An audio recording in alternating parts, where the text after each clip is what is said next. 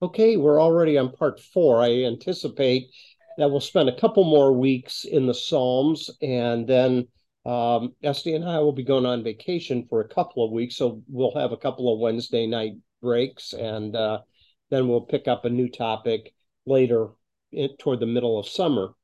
So tonight, what I want to do is I want to talk a little bit about the Psalms as poetry. And so here's what we have talked about so far about the diversity, the age, the anonymity, and how much of the Psalms has some ambiguity to it. But tonight I want to talk a little bit about what you're looking at when you read a Psalm in terms of poetry. So tonight we're going to look at a few different Psalms just for illustration. Some of them I'll have on the screen here, some of them I will have you take a look in your Bible. But as we think about poetry, we have to think in terms of a whole different structure of poetry for Hebrew poetry because it's not really built on meter, it's not really built on rhyming. Sometimes it will be built on wordplay a little bit. Some of the Psalms have a little bit of acrostic to it, but if we come to the Psalms with a preconception that as poetry, it is something that kind of sounds like English, then we're going to miss the point. Yet, I think we can still feel a little bit of a rhythm to many of the Psalms. When you read it, even though it's not built on rhythm and rhyme per se, it does have a cadence to it that, and that's what makes it quite beautiful. So, biblical scholars who have done a lot of research about on the Psalms have not been able to break the code in terms of what is it that is definitive for Hebrew poetry. You can't count lines. There's some patterns, but some of them don't hold to those patterns at all. So the thing to keep in mind about the Psalms is as poetry, they do not use a lot of words. So when you look at a psalm, there's some short verses there. And when you look at a psalm, you'll find that there's a lot of white space around it compared to narrative when you read other parts of the Bible.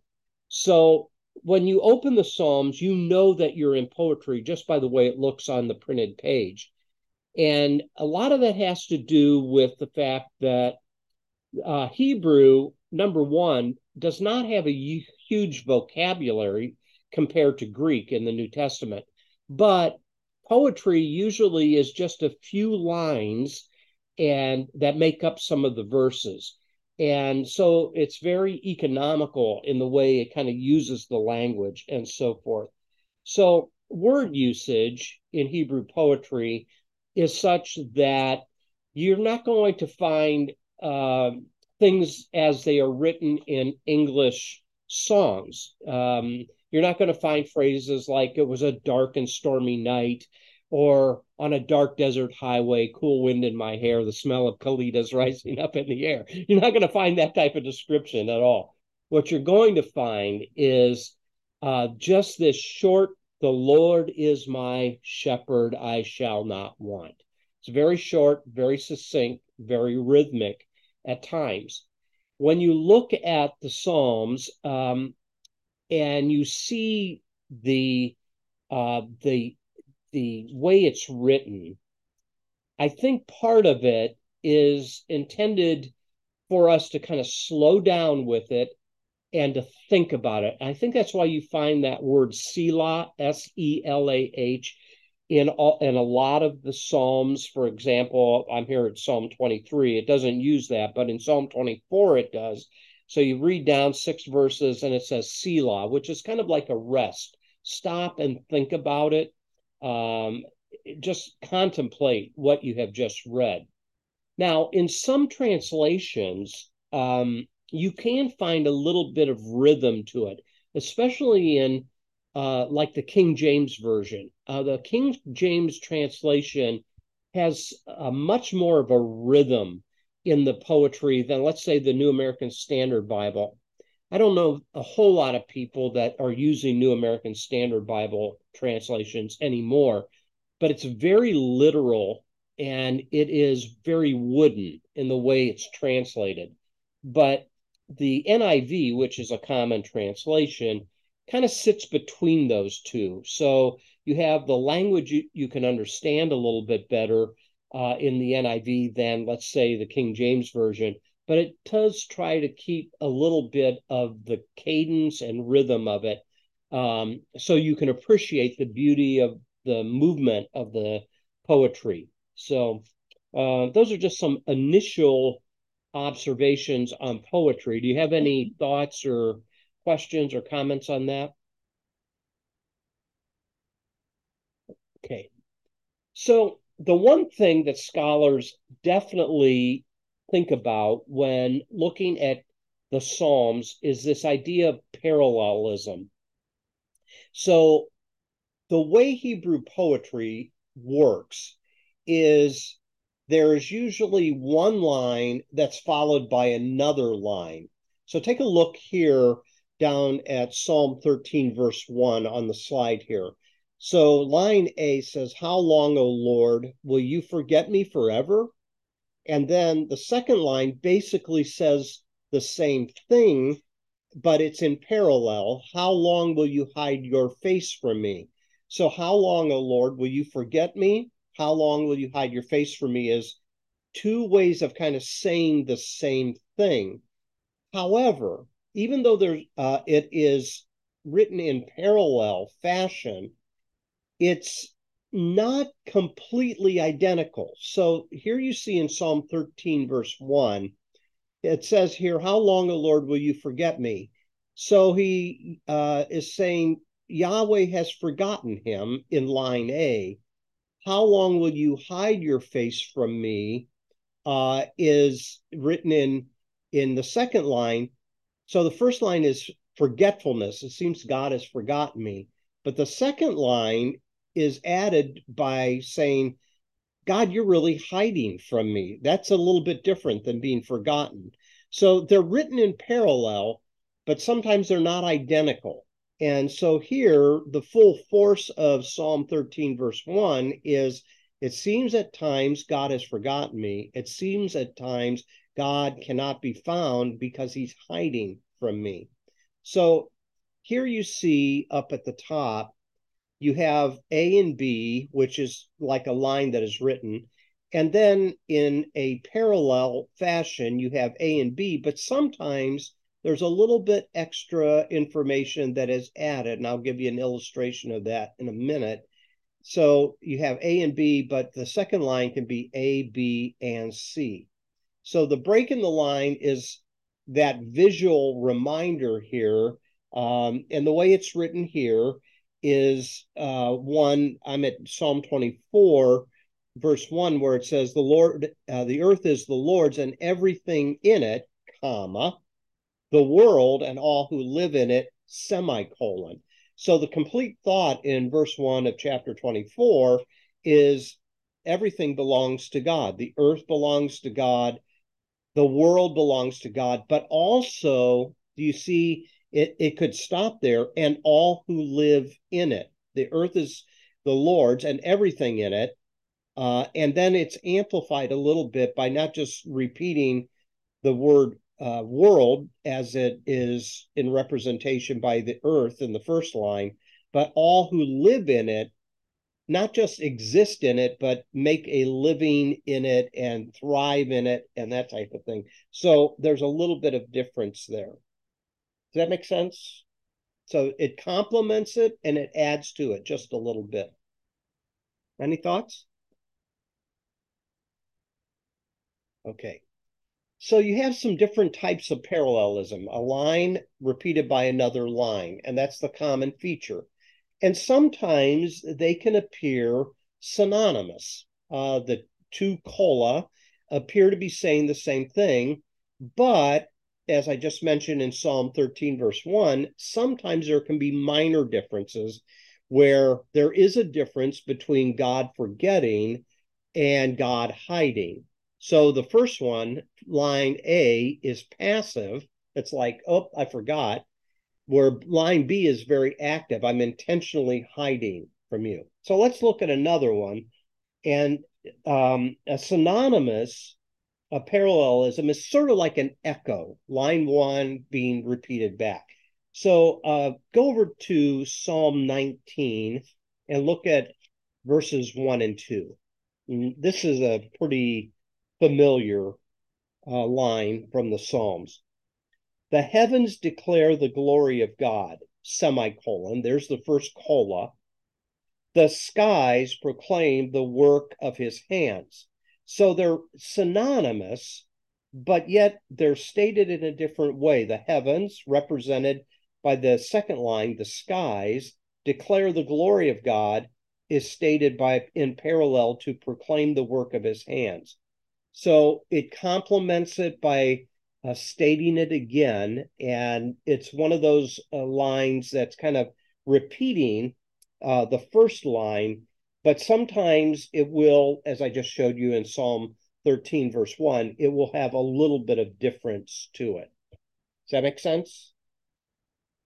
The second type of parallelism is antithetical, and that is a contrast. So if you were to say synonymous parallelism is sort of like using the word and. The heavens declare the glory of God, and the skies proclaim the work of his hands. In antithetical construction, A and B are in contrast with each other. So they're opposites. And so here's one from Psalm 1, verse 6. For the Lord, oops, for the Lord watches over the way of the righteous, but the way of the wicked will perish. So these are in parallel. It's stating one about righteous people and one about wicked people. And here's the key word. If the synonymous parallelism could be defined sort of like using the word and, the antithetical parallelism is represented by the word but.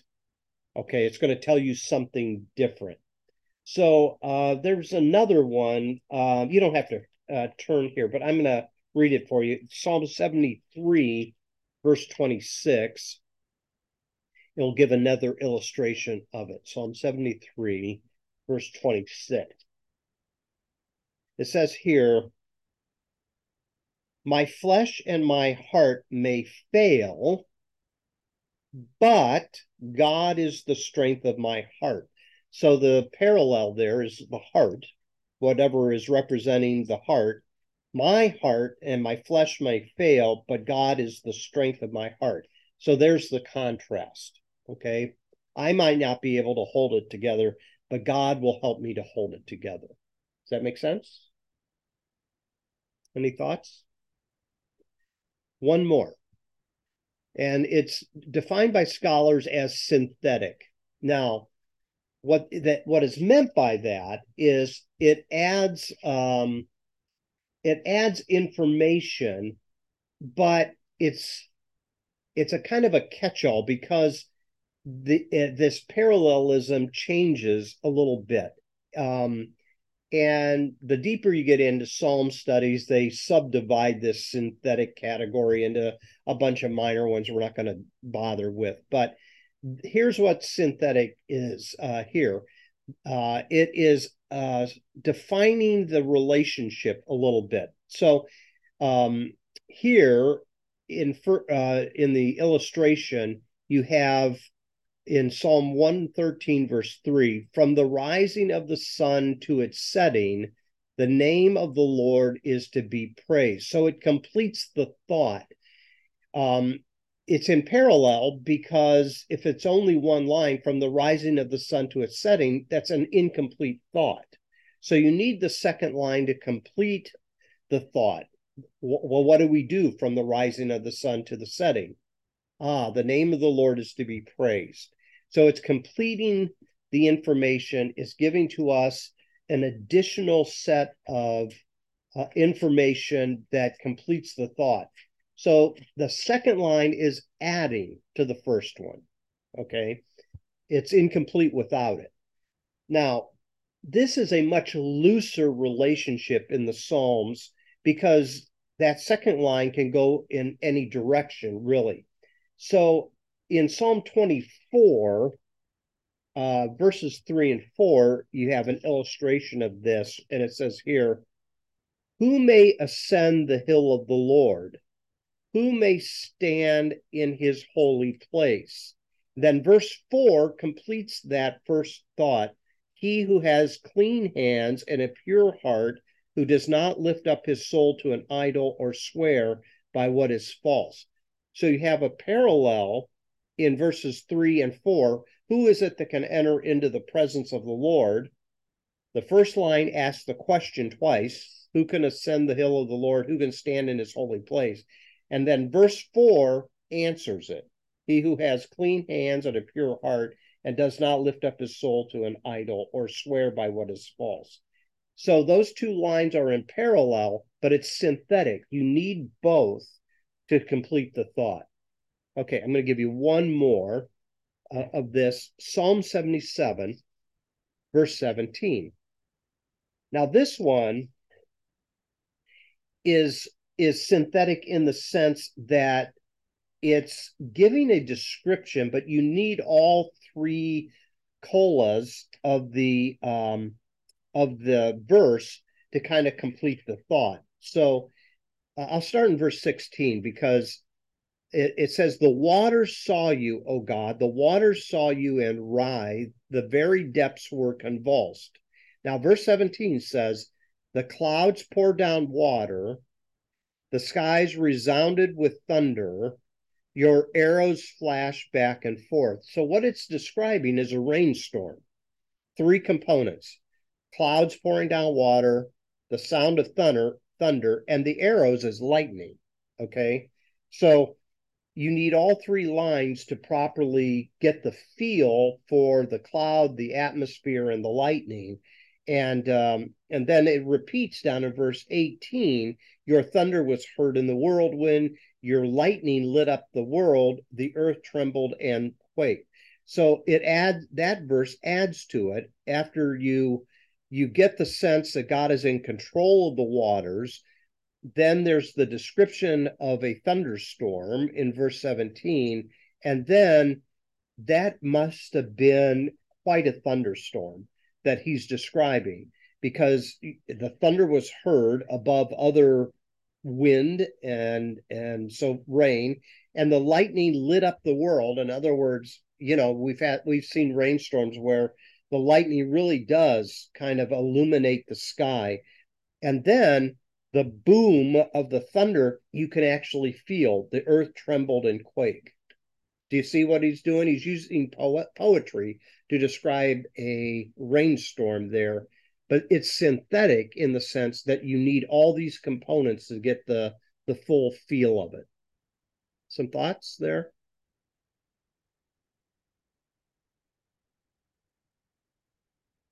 Okay, so there's been a lot of advances in understanding Hebrew poetry, and one guy by the name of Robert Alter wrote a book called The Art of Biblical Poetry, and he talks about dynamic movement in the poetry.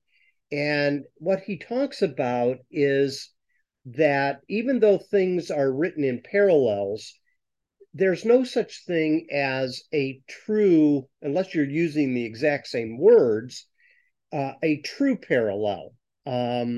So you have here the idea of words overlapping a little bit in meaning, but what they are communicating can have some uniqueness to it.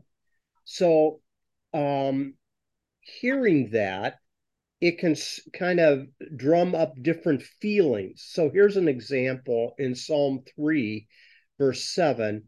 It says here, for you strike my enemies on the cheek. That's the first line.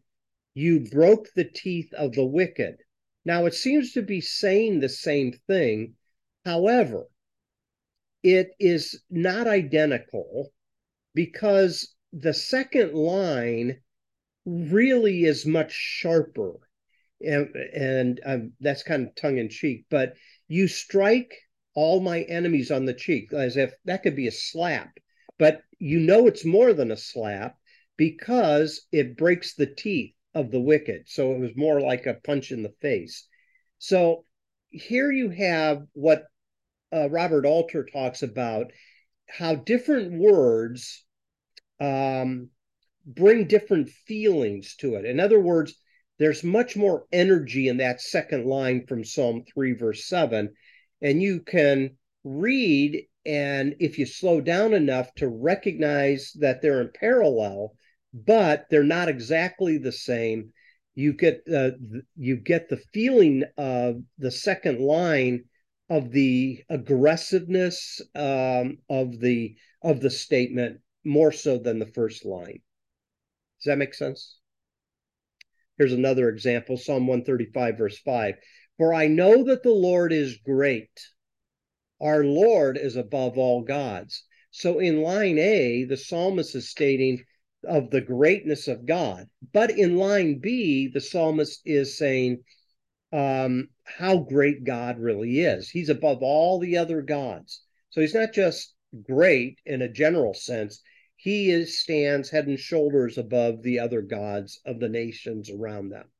So that's what Alter calls dynamic movement in the Psalms and in the poetry of the Psalms.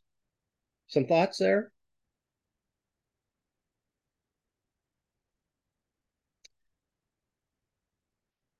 Now, there's another element here that's kind of interesting. There's a dynamic called chiasm. And a chiasm is something that is written in such a way that the parallels are not right next to each other, but they're written kind of in an inverted fashion. So maybe a way of saying that is it's kind of a sequence of components that's repeated in an inverted order. So they can actually get quite large. But for our purposes here, Psalm 137, verses 5 and 6 says, if I forget you, O Jerusalem, let my right hand wither. Let my tongue cling to the roof of my mouth if I do not remember you. So that's verses 5 and 6. So line A is in parallel to line A. Line B in parallel to line B. So here what you have, if I forget you, O Jerusalem, is in parallel down to if I do not remember you. And then let my right hand is in parallel to let my tongue cling to the roof of my mouth. Now that's a very short chiasm. Sometimes a chiasm can be a whole chapter or pretty lengthy. So it would go A, B, C, D, E, F, G, and then backwards, G, F, E, D. Are you following what I'm saying? The parallels will can be quite extensive. So the only way you would know that is if you really, really look at these Psalms or other parts of the scripture for that matter, really closely to find that dynamic going on there. But it really is artistic in the way it's written because they are thinking not just of what they're writing here, but what they're going to write later that's going to be in parallel. And usually, if there's an uneven amount of these parallels, let's say you got A, B, C, D, E, and then you have D, C, B, A, the E, which is the odd number, is kind of usually the most important element of the psalm. So A to A, B to B, C to C, D to D, and E stands by itself. And that usually is the point that the author is really trying to emphasize. Okay. Does that make sense? Or have I lost you there? That's technically called a chiasm. Now, I jumped over this second point here that sometimes in the poetry of the Psalms, there is just repetition. So in Psalm 136, the whole psalm is written with this repeated phrase. How does it go? Give thanks to the Lord, for he is good. So 136, let me get there. You have, if you look at it, give thanks to the Lord, for he is good. Okay, but that's not the repeated line. The repeated line that goes through the whole psalm is his love endures forever. Give thanks to the Lord, for he is good. His love endures forever. Give thanks to the God of gods. His love endures forever. Give thanks to the Lord of lords. His love endures forever. Now, notice in the first three verses, what's the key phrase that is used there? Well, on the first line, it's thanks. In verse 1, 2, and 3, give thanks, give thanks, give thanks. And in the second line, his love endures forever. There's a little bit of difference in completing that first line. Give thanks to the Lord, for he's good, for he's the God of gods, and he's the Lord of lords. But it begins the same way and it finishes the same way.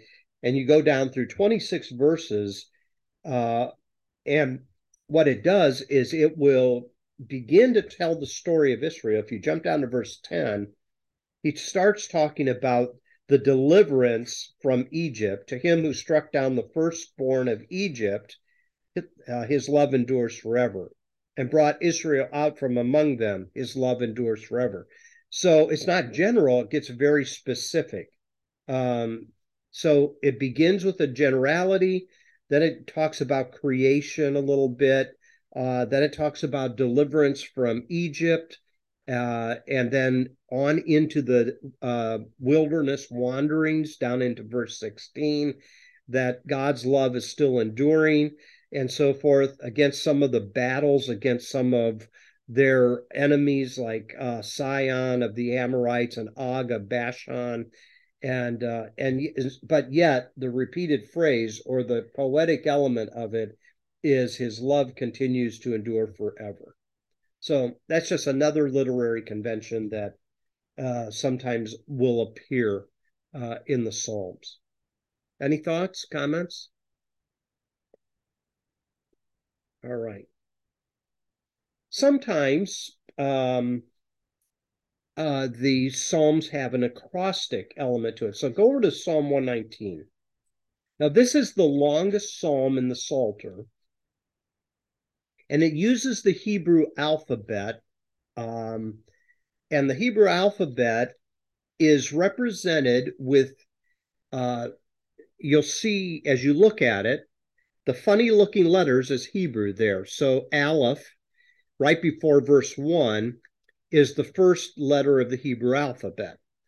Then what you have is 8 verses that are all beginning, each verse begins with the letter Aleph. Then you go down to Bet, beginning right before verse 9, and then you have another 8 verses, all beginning with the letter Bet.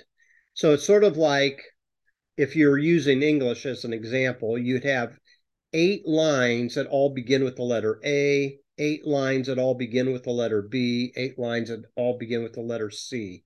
So you get the idea there. And that's what's happening in Psalm 119. So by the time you get through the whole alphabet of the Hebrew language, you'll find 8 times the amount of letters in the Hebrew alphabet. And if I remember correctly, I'd have to count them up. I think there's 24. But anyways, that's how this is structured. I mean, now think of the ingenuity and creativity of this psalm to be able to take that letter, have it all be the same length under that one letter, move on to the next letter, have 8 lines, and the theme, this is all about the Torah. Psalm 119 is all about the love of God's law. So you'll notice it begins, verse 1, blessed are They whose ways are blameless, who walk according to the law of the Lord, the Torah. Jump down to verse 9. That's the second subset. How can a young man keep his way pure? By living according to your word, i.e., the law. Jump down to verse 17. You get to the third letter, Gimel. Do good to your servant, and I will live. I will obey your word, the law. Again, it's the same theme. The fourth letter is Dalet, verse 25. I am laid low in the dust. Preserve my life according to your word. Then you have the letter Hey in verse 33. It says, teach me, O Lord, to follow your decrees. That's another way of talking about the law, the decrees of God. One more, but you could go through the whole psalm this way. You have the letter Vav, and it's in verse 41. May your unfailing love come to me, O Lord, your salvation according to your promise. Your promise where? Well, what he has in mind is the law. I know that because if you look at verse 43, it says, do not snatch the word of truth from my mouth, for I have put my hope in your laws. So if you look through that whole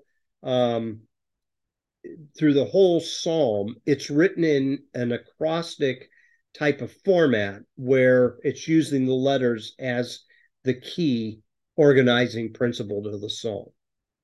That makes sense? Or have I lost you on that? Okay. All right. So now we're going to move away from that idea of parallelism, and let's just talk just for a moment about imagery that you find in the poetry. So I think all of us are probably pretty familiar in English with the idea of metaphors and similes, and that's true in Hebrew poetry as well. So I started off tonight when I said, the Lord is my shepherd, I shall not want. Now, is that a metaphor or is that a simile? Any ideas? The key here is a simile uses the word like, Like. So if it was a simile, it would say the Lord is like a shepherd. But it says this is a metaphor. The Lord is my shepherd. Now you're being forced to kind of think through what a shepherd does, and then of course the rest of the psalm tells you some of those components. But those are two things that you use, and believe me, if you really wanted to get into it, there's all kinds of other uh, literary elements. You have similes and metaphors and this and that could be looked at in the poetry of the Psalms. But I think this is the most dominant and the most familiar to us, is to look at the metaphors and similes that are using imagery to compare one thing to another. So God is being compared in Psalm 23 to a shepherd. Okay. So we're then to contemplate, how is God like a shepherd? Then the rest of the psalm really kind of tells us a little bit. He makes me lie down in green pastures. He leads me beside quiet waters. He restores my soul. So you look at it and you kind of go, okay, what does that mean in day-to-day life? What does it mean that he makes me lie down in green pastures, leads me beside quiet waters, and restores my soul? Does he give me peace in the middle of difficult circumstances? Does he give me rest at night when I go to bed? You're forced to kind of think through this metaphor and how it applies. And then it goes on. He guides me in paths of righteousness for his name's sake. And even though you might not know exactly how to equate this to contemporary life, the beauty of it alone, though, speaks. And that's why so many times in funeral services, I would say 99% of the time, this particular psalm is read either at the service or by the graveside because the cadence and the imagery of it somehow speaks to our heart. And the imagery alone is what compels this assurance um, and comfort and those type of things, even if we don't know exactly how these different points of the Lord being a shepherd is applied in the 21st century. It is such that yet it speaks to me. It somehow helps me. It somehow comforts me, and those type of things. So, does that make sense? What I'm saying there, the imagery alone has has potential and pop to it. Any thoughts? Okay, go over to Psalm 42. Now, this is another kind of familiar psalm. In fact, there's one of the contemporary choruses that was sung 15 years ago. As the deer pants for the water, so my soul longs after you. That comes from Psalm 42. Now, let's look at it a little bit closer. So let's think about this imagery for a minute. Verse 1 and 2. As the deer pants for streams of water, so my soul pants for you, O God. My soul thirsts for God, for the living God. When can I go and meet with God? So stop there for a moment. So the imagery here is that water is life-sustaining. And of course, we can't live without water, and we need to keep drinking water. But what's interesting here is as the deer pants for streams of water, so my soul pants for God. So now the commonality in that is pants. The deer pants and my soul pants. But there's kind of a transposition that's taking place. To pant for something is an emotion in some ways. So here, an emotion is being applied to a deer. It's a human emotion to pant for something, to long for something, to desire something. And the psalmist kind of projects that onto the deer. Now, a deer can thirst. When it's thirsty, it goes and it drinks water, but it doesn't, well, at least as far as we know, it doesn't have the emotional component like we talk about when we talk about panting. So it's interesting that the two are flip-flopped here. It probably could read, as the deer thirsts for streams of water, so my soul pants for you, and my soul thirsts for God, or we could say my soul pants for God. My soul longs for God because it's an emotional type of thing. And that's kind of completed in verse 2 when it says, when can I go and meet with God? There's this aching inside of me to meet with God. So it's interesting how some of the imagery here is transposed a little bit. The deer that thirsts for water is panting for it, and we human beings who pant for God, actually its image is that of thirsting like a deer. So the two are kind of in parallel with each other. And the crossover effect, I think, as you can see on the slide there, is the deer longs like a human being, and the human thirsts like a deer for God. So it's just a powerful way of remembering. It's a powerful way of communicating. So you look for those images that's in these poems and you try to contemplate them. You try to let them work over in your heart and mind a little bit. And of course, you could go on in this psalm and it continues, my tears have been my food day and night, while men say to me all day long, where is your God? So my tears, well, you wouldn't associate tears with food, but you have to eat every day. And this guy is saying, it's as if this was what I was feeding on every day, my sorrow, my pain, my grief. And the parallel to that then is, as a synthetic piece of poetry, is what's causing and vexing this emotion in him. Well, men or people are saying to him, where is your God? So he's being taunted, he's being made fun of, those type of things. And then it says, these things I remember as I pour out my soul, how I used to go with the multitude, leading to the procession to the house of God, that is to the temple, with shouts of joy and thanksgiving among the festive throng. That's gone now. Okay, is this a post-exilic psalm?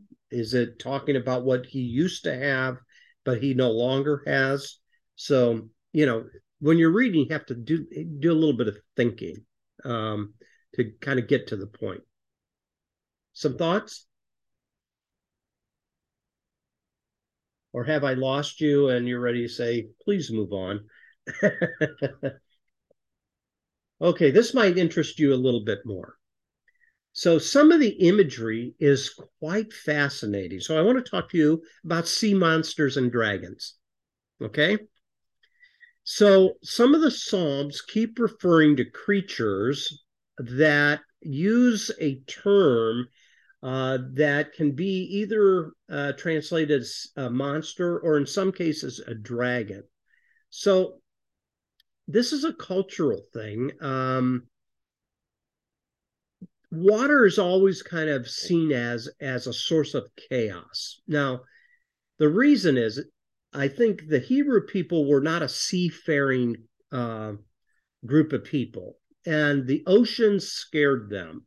And what you find is the mythology is the chaos is sort of like the waters of the ocean that can be powerful and uncontrollable. And there was the belief that there were these creatures that lived in the waters. And what we find is that some of the different translations can use different imagery. Sometimes it's a dragon, sometimes it's sea monster. Here you see here, the New Revised Standard Version says the great sea monsters rather than like in the NIV, great creatures of the sea. So the NIV is a little bit misleading here. Great creatures of the sea is not talking about whales. It's not talking about sharks. It's not talking about hippos. It's this idea of the great sea monsters is something akin to the mythical creatures that all people in that day and age believed in and felt brought chaos into the world. So a sea monster usually is bad. And here you have a parallel in Babylonian culture in the creation account Enuma Elish. The goddess Tiamat is considered a water god, and she is what brings chaos to the waters. So it's an image that is kind of it translates into different cultures. They all kind of believe that the waters represented chaotic situations, and that what is causing that chaos. It's some type of huge sea creature or monster that did it. So I want you to turn to Psalm 104. And let's illustrate this a little bit. Again, this is imagery that's being used, but this is also a cultural belief back in the day as well. So in Psalm 104, it begins with basically creation. Verse 1 starts to give an account for creation. O Lord, my God, you're very great. You're clothed with splendor and majesty. He wraps himself in light as with a garment. And he stretches out the heavens like a tent. He lays the beams of the upper chambers on their waters. He makes the clouds his chariot and rides on the wings of the wind. Now, if you keep reading, in this creation account of the psalmist, after you kind of work through the creatures that are on the land, like verse 14, he makes grass grow for the cattle and plants for man to cultivate. You get down to verse 24. And when you get to verse 24, it's fascinating. It says, how many are your works, O Lord? In wisdom you made them all. The earth is full of your creatures. There is the sea, vast and spacious, teeming with creatures beyond number, living things both large and small. And then all of a sudden, you are introduced to something that that is singled out. Verse 26. There the ships go to and fro, and the Leviathan, which you formed to frolic there. So the Leviathan is an interesting phrase. So it was considered to be some type of sea monster. Now, I think here in the 21st century, we kind of say, well, what creature lives in the sea that could be represented by this name Leviathan? And I think different suggestions have been thrown around. But what you have is, again, a cultural thing that's represented in the imagery of this psalm. And it's here you see this word pop up. Now, the word Leviathan is represented in the book of Job, and it's represented here in the Psalms. And it was also, as you can see by this picture here, believed to be a creature that had teeth. And it looks more like a dragon than anything else. This is one of the artist's renditions of what this possibly looked like. Now, the question is this literal? Was there a literal creature like that? Probably not, but that's what they believed it to be. That all the chaotic waters, the hurricanes, and all the terrible storms that arise on that big of a body of water can be represented in this idea of a creature that stirs the waters. And here it's just mentioned kind of in passing that God creates this creature. He does so because he enjoys what he has created, and the Leviathan frolics in the ocean and that type of thing. However, if you go over to Psalm 74, it has deeper meaning to it. So go over to Psalm 74, and here we're going to see the image pop up again. So in Psalm 74, this is a troubling psalm. It's one of those lament psalms that we talked about last week. It says here, why have you rejected us, O God? Why have you rejected us forever, O God? Why does your anger smolder against the sheep of your pasture? Remember the people you purchased of old? So it's going back to the Exodus and talking about them becoming a people, the tribe of your inheritance whom you redeemed. Do you remember Mount Zion where you dwell? That's, the capital city of Jerusalem where the temple was. Turn your steps toward these everlasting ruins. All this destruction the enemy has brought on by the sanctuary. So it's talking about invasion. It's talking about defeat. Your foes roar in the place where you met us, and they set up their standards as signs. We win. These are the standards that reflect that they are the victors. So it goes on and it goes on. And then if you get down to verse 12, this is fascinating. The psalmist says, but you, O God, are my king from of old. You bring salvation upon the earth. In other words, you have the ability to do something.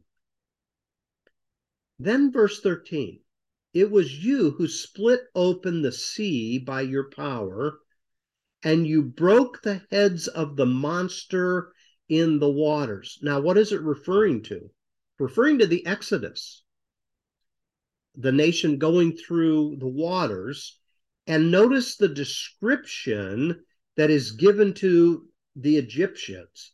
They're like the monsters that are broke in the waters. Then here's Leviathan that pops up again, verse 14. It was you who crushed the heads of Leviathan and gave him as food to the creatures of the desert. Now, Leviathan is not this frolicking creature in the sea. He is associated with the enemies of the nation of Israel. So it takes on a different flavor here in Psalm 74, because this psalm is lamenting the fact that they had been invaded by the Babylonians, and now, God, it seems as God has deserted them. So, for people that, as I say here on the slide, that suffered displacement, to remember this, that God at one time broke through and delivered them from slavery out of Egypt. It was a way of showing God's power and ability and the promise of salvation from this current set of circumstances that they find themselves in. But it uses this imagery of sea monsters again and Leviathan. Now, in the book of Job, there's another creature that is mentioned called the behemoth. So these two words, Leviathan and behemoth, are interesting words because we don't know exactly what it's referring to. All we can take in line is that the culture believed that these were powerful creatures that had the ability to harm and injure people, and in the case of the oceans, cause chaos as well. So you're doing a little bit of cultural study when you're reading the Psalms as well. And you have to kind of think through what it meant in their culture. And then the more difficult task is, how is this psalm, like Psalm 74, how does this relate to us? How do we understand what it is communicating to us? I mean, we didn't go through the Exodus. We weren't taken in exile to Babylon, but the overall message of it is, even in the most difficult situations, God can still deliver us. He has shown up and he can show up again. So let me see if you have some thoughts about our subject matter tonight. And what we're going to do is we're going to stop the screen share and get everybody online here. If you have some thoughts, some comments, some questions. So we just basically talked a little bit about parallelism, different types of parallelism, and imagery tonight. And then what I want to do over the next couple of weeks, I want to see how the psalmists, what is their understanding of God? And what is God like? And then we'll probably close this study with the counter point of man. What does the psalmist think of man? Now, in the case of man, in some of the psalms, he's represented as a prince, and in other psalms, he's represented as a worm. Interesting imagery that is used, these two diametrically different images.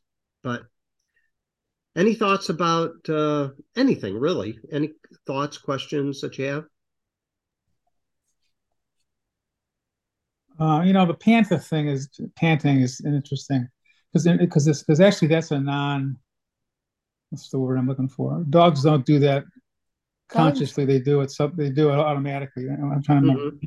So Mm-hmm. there may be, I mean, maybe I'm reading too much into this, but maybe that's part of the meaning of it also. It's almost uh, Instinctive.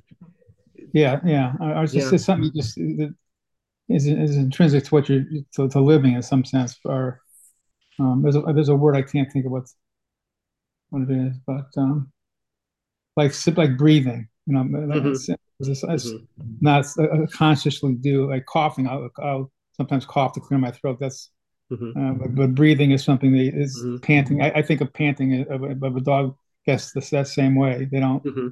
decide to do it or something. It's some sort of a Yeah, it's not a conscious decision. right. And so in Mm-hmm. some sense, you could interpret that verse that way also, like it's almost something that's part of you, if you know what I'm saying. That's a good point. That's a real good point. What are some of the subconscious type of things that we do as human beings that come automatically, right? That like a dog or a deer panting as well. Right. Yeah, that's good. Really good. Other thoughts? No? The best thing you can do with the Psalms is just read them, slow down, and think about them a little bit, because that's where the power of it is in the contemplation of the Psalms, and let yourself do a little bit of creative imagination as well. Your culture and the psalmist cultures don't line up, but the imagery that is used still communicates. And that's why so many people love the Psalms. You know. Any last points you want to get to before we say goodnight? No? All right. Well, we'll close off at this spot, and we'll talk a little bit about the psalmist's understanding of God next week. Okay. All right. Thanks, Larry. Okay. You're Okay. welcome. Have a good one. Thanks. Good Okay. Good night. night. Take care. Bye bye.